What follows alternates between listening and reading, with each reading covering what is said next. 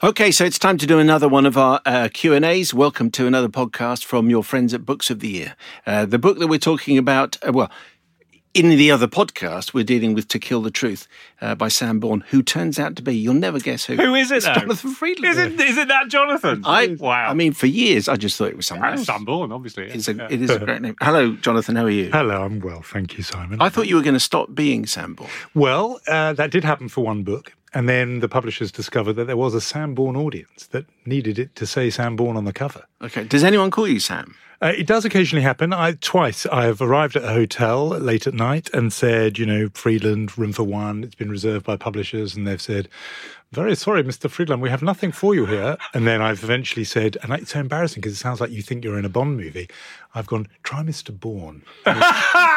And then suddenly, welcome, Mr. Bourne. Mr. Bourne. Absolutely right. We've been expecting you. Okay, so the interview about the book will be on our companion podcast to this, but the Q&A goes like this. So, Jonathan Freedland, the last book you really, really enjoyed, other than your own? No, of course. Over the summer, following the death of Philip Roth, I read a Philip Roth book that I'd never read, which was American Pastoral, which was really a big classic, and as a Roth fan, I should have read it.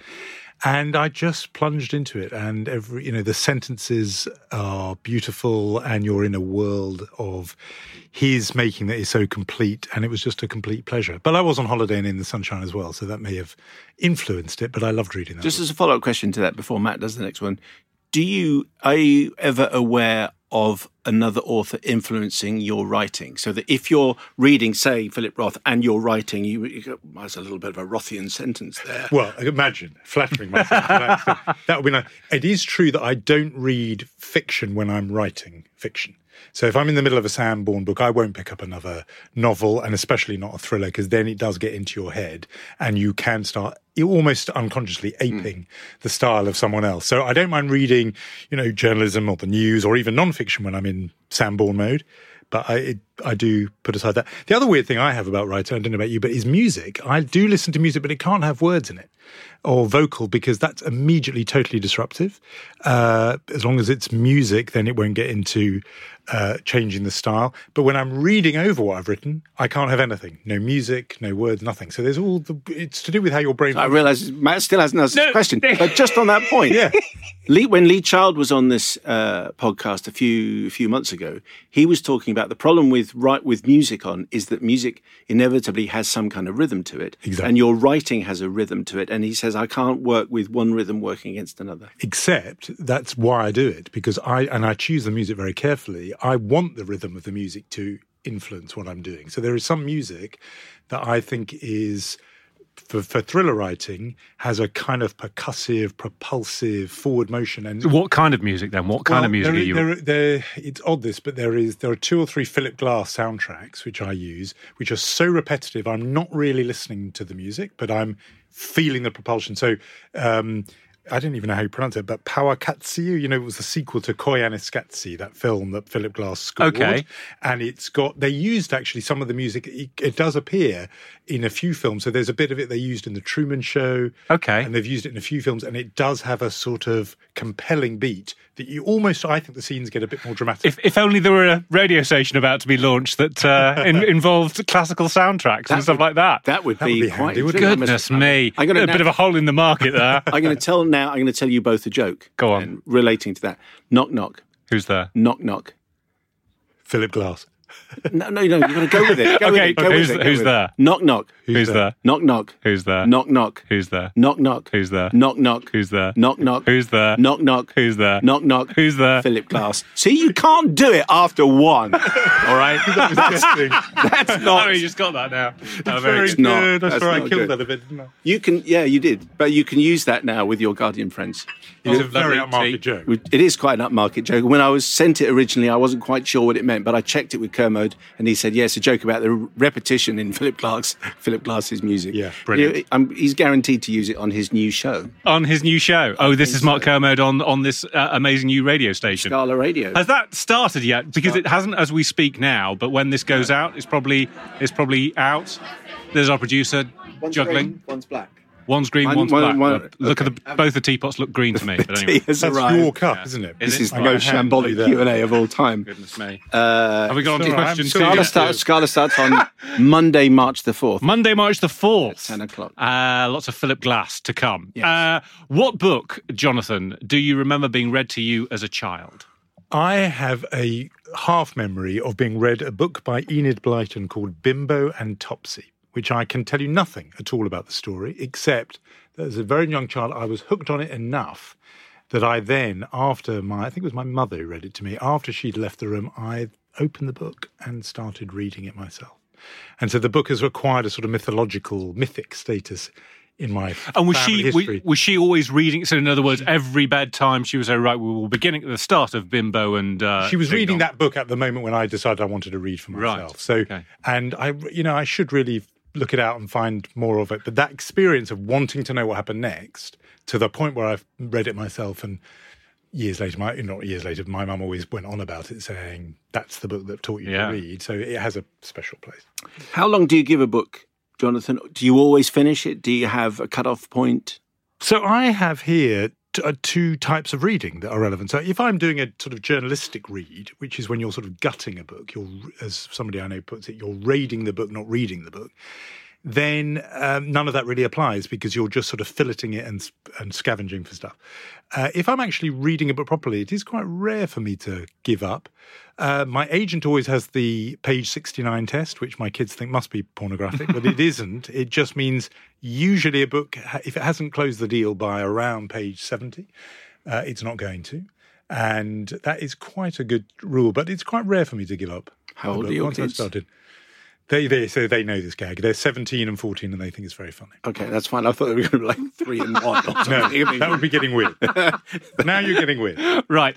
Your favourite book, obviously this ties in with the book that we were talking about last week, but your favourite book on American politics? Well, a very, again, splitting non-fiction, the Robert Caro biography of Lyndon Johnson is extraordinary. He's still writing it. This has become his life's work, this man, and he's been writing it more or less since about 2 years after Lyndon Johnson stopped being president so he began work on it, I think, in 1971 or 72, and he has grown old with this subject, and it's published in volume after volume. I was going to say, so how, right. Yeah, so and it will be, you don't even, there are, how many pages? It will probably be about 2,000 pages before he's anywhere near the presidency. There's a volume called Master of the Senate. There's a brilliant volume about him in Texas. There is 150 pages at least describing childhood in poverty in rural Texas, which is the most brilliant account. It's like reading John Steinbeck or something about growing up dirt poor in Texas. So that is an incredible achievement. That is a huge monument of writing. And, there's usually not... That's one I would take away with me. There's no time to read that sort of book normally. But then in terms of fiction, Primary Colours, people think of always the film because of John Travolta and everything, but it was a very good book before it started. It's very evocative for me in two ways. The first is that it's obviously a fictionalized version of Bill Clinton's campaign for president, which I did cover. As a young reporter, I was on those buses with Clinton going through Georgia and Florida, etc., in 1992. So it's an account of a campaign I lived through. But the saga of who wrote it, do you remember the book was published anonymously? Yeah. So I was then a correspondent in Washington and was part of that whole guessing game. Who wrote it? And everyone thought it was one of Clinton's own inner circle. And in the end, it turned out to be a journalist like us. It was Joe Klein, who was then writing for Time or Newsweek, one of them. And he wrote this brilliant book. And everyone thought, right, he's going to now put aside journalism and become a novelist because he's got such a good eye. But he did that and he did a sequel and then hasn't done any more fiction since. I suppose part of the appeal of that book was that everyone was trying to guess who had written it, and therefore everyone was assuming, it must be an insider. Exactly. And it was one of those things where you have the fun of guessing who the minor characters are sending up. So, that must be a take on that one, and the guessing game is quite fun. I've just had an idea for a new book. That's pretty good, isn't it? Is it? It's going to be written. It's going to be something about... Go on. Broadcasting, and it's going to be written by Anonymous. Anonymous. Is it really? You've just given us a big fat clue there. Yeah. I have. Yeah. You wait till you find out who the minor character is. Do you have a favourite thriller writer? Yes. I bow at the feet of John le Carré, who is just the master, really. It's a different kind of genre than almost anybody else, not just because it's a spy thriller, but it's written in a way that I think, I'm just not sure if anyone else did it would work, really. These very elaborate, roundabout plots where you really have to be concentrating, and I just wonder if one was able to, if you handed in a manuscript as complex as that, whether agents and editors would go, I just don't think the reader stay with it. Would that pass the sort of 69 test? Would it, because you stick with the Jean le Carré because you know it's going to pay off in the end. That's right. But if it were a new Jeff le Carré, then perhaps not. Yes. Jeff le Carré. The book you'd love to step inside of? This is the question I find absolutely hardest, really. I've been trying to think if there's... See, I was never a big science fiction reader, and the one genre I could not stand was fantasy. I read perhaps 4 pages of Lord of the Rings and just didn't want to go any further. Do you know what I mean? So the idea of stepping inside, Lion, Witch and the Wardrobe, all those, I never went anywhere near them. And as a child, I remember thinking it was something slightly wrong with me because they just didn't appeal to me at all. So I'm struggling to think of an answer to that because...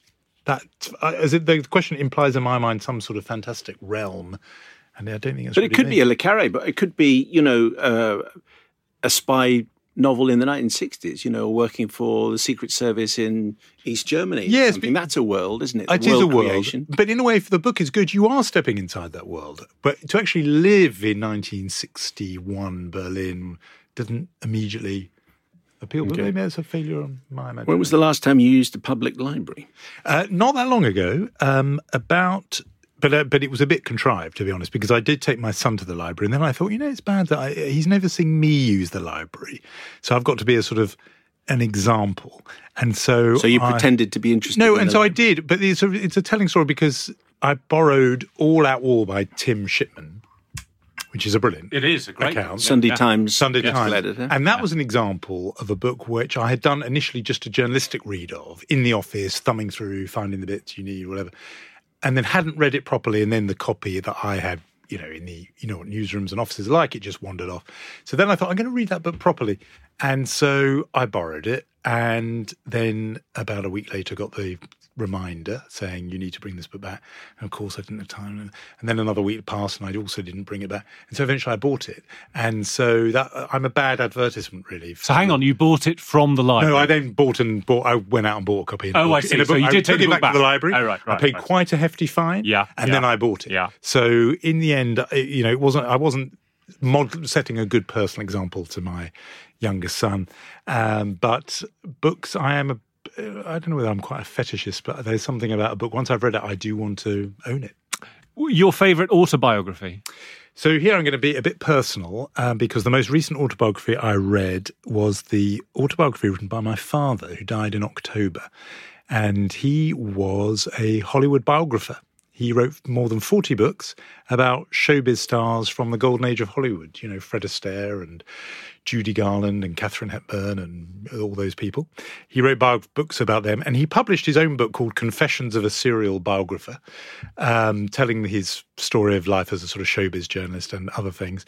And my guilty secret is that I'd dipped into it, but while he was alive, I hadn't read it properly. And so in the weeks after he died, I picked it up and I read it properly because it was very comforting to me to sort of hear his voice, which really comes through the pages of this book. He's telling just one cracking anecdote after another.